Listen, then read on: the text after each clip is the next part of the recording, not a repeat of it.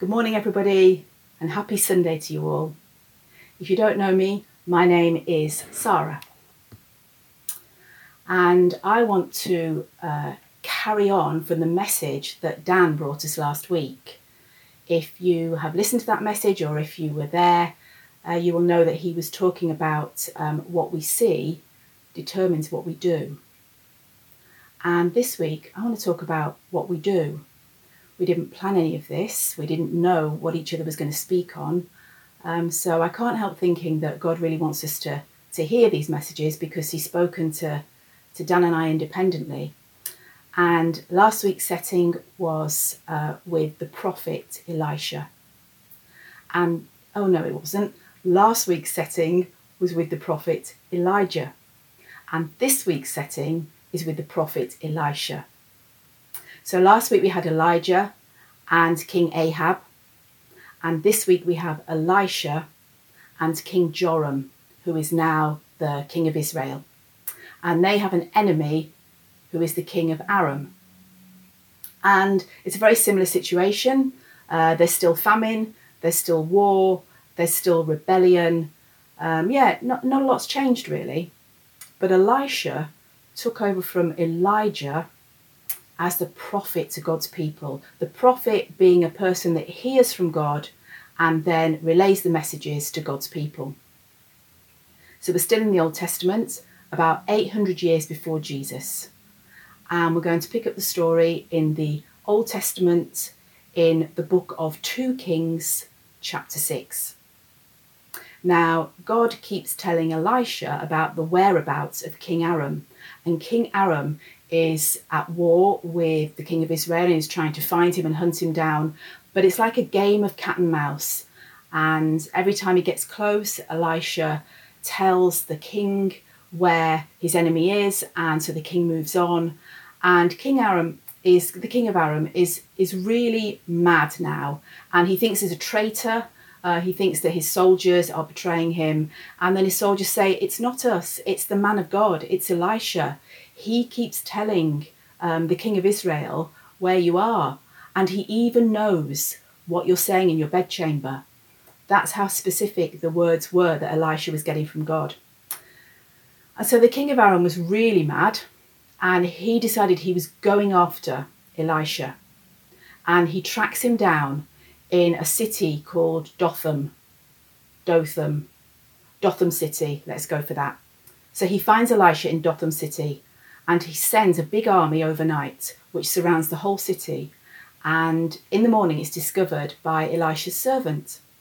So we're going to read from the Bible, 2 Kings chapter 6, starting at verse 15. When the servant of the man of God got up and went out early the next morning, an army with horses and chariots had surrounded the city. "Oh no, my lord, what shall we do?" the servant asked. "Don't be afraid," the prophet answered. "Those who are with us are more than those who are with them." And Elisha prayed, "Open his eyes, Lord, so that he may see." Then the Lord opened the servant's eyes, and he looked and saw the hills full of horses and chariots of fire all around Elisha. And this is a great story about how God opens the servant's eyes and he sees the chariots, and we can apply that to our lives and we can see how we need to see beyond the natural and see the supernatural and see the presence of God and see how God is helping us. And that's all well and good. But that was last week's message about how what we see determines what we do. Dan talked about positioning ourselves and he encouraged us to keep looking.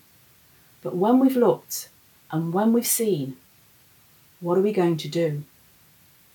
Because this week, we're not playing the part of the servant. If you remember last week, the servant kept having to go and he kept having to look for the cloud, and it was all about what the servant saw.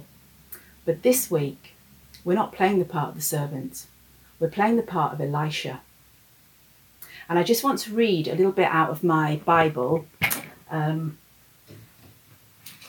I've got this great Life Application Bible. It's a New International Version. And in it has these little descriptions of some of the people in the stories. And I read this description of Elisha, and I just thought it was brilliant. And I just thought it really touched a chord with where we're at and what we need to do and how we can really help other people. So it says, both Elijah and Elisha concentrated their efforts on the particular needs of the people around them. The fiery Elijah confronted and exposed idolatry, helping to create an atmosphere where people could freely and publicly worship God. Elisha then moved in to demonstrate God's powerful yet caring nature to all who came to him for help. He spent less time in conflict with evil and more in compassionate care of people. The Bible records 18 encounters between Elisha and needy people. Elisha saw more in life than most people because he recognized that with God there was more to life. He knew that all we are and have comes to us from God. The miracles that occurred during Elisha's ministry put people in touch with the personal and all-powerful God.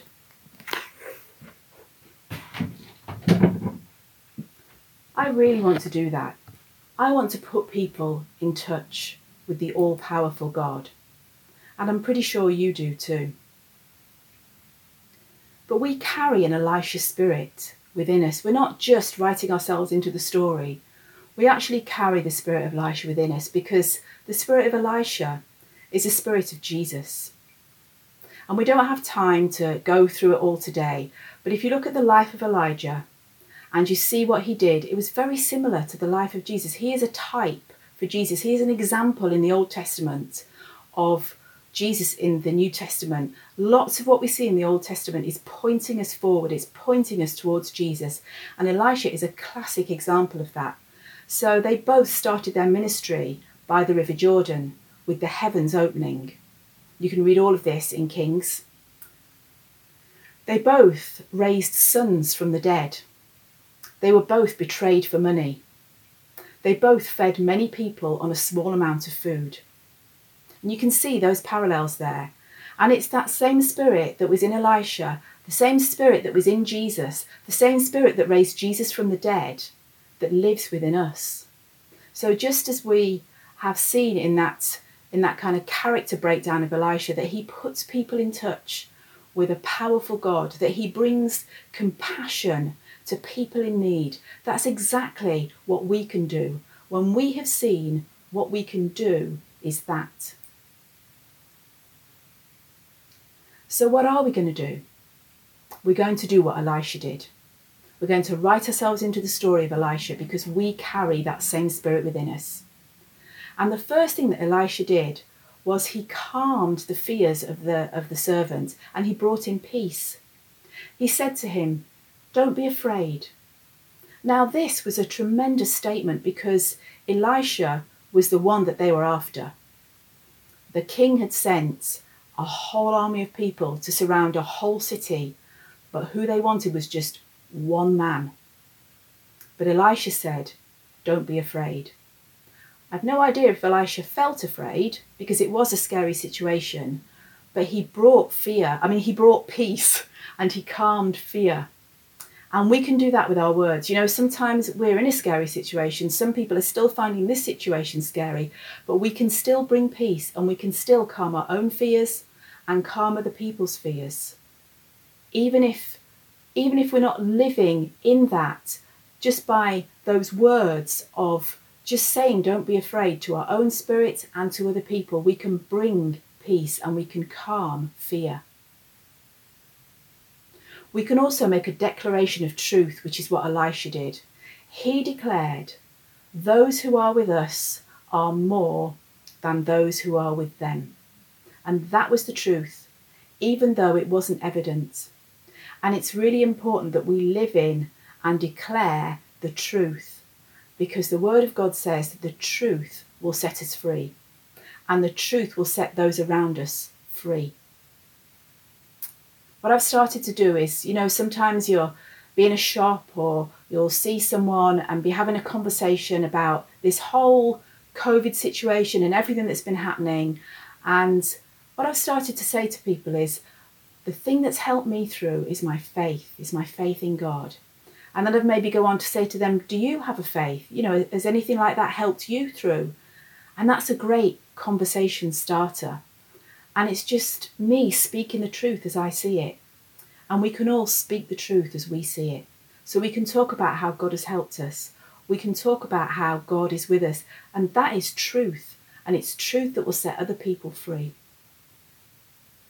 And thirdly, Elisha asked God to open someone else's eyes. You know, last week was about our eyes being opened, but when our eyes are opened, we can then help somebody else. Whose eyes need opening? Who in your family, who in your street, who amongst your friends needs their eyes opening? We can just ask the Holy Spirit, we can ask the Lord, whose eyes need opening? And we can really help them. We can really help them to see. You know, what the servant saw was an army with chariots of fire and horses. But what he really saw was the power and the might of God. What he saw was the kindness and the strength and the ever-present help of God. And we can help other people to see that. Maybe not all at once. We're not presenting the whole gospel from beginning to end. Maybe we are. Maybe we rejoice. Maybe we're not. Sometimes we're just giving them a little nugget. But what we present them with is the kindness and the goodness of God. And we know what we've seen. We know what we've tasted. You know, each of us that knows Jesus is a walking miracle. All of us have been rescued. All of us have been saved. And we can take that and we can use it to help someone else. We can help to open someone else's eyes. It might just be one little thing at a time. It might just be one nugget of truth at a time. But each time you bring a truth, each time you make a declaration, each time you calm somebody's fear and bring peace, you are opening their eyes and you are introducing them to the goodness and the kindness and the power and the strength of God. So as Dan said last week, we position ourselves and we keep looking. But then what we see determines what we do. And what will we do? We can ask God to open our eyes, but we can also ask him to help us to open other people's eyes. We can take what we've seen, we can take what we know, and we can bring peace, we can declare truth, and we can ask God to open someone else's eyes to the goodness and the power and the strength and the love of our wonderful Father and Saviour and King.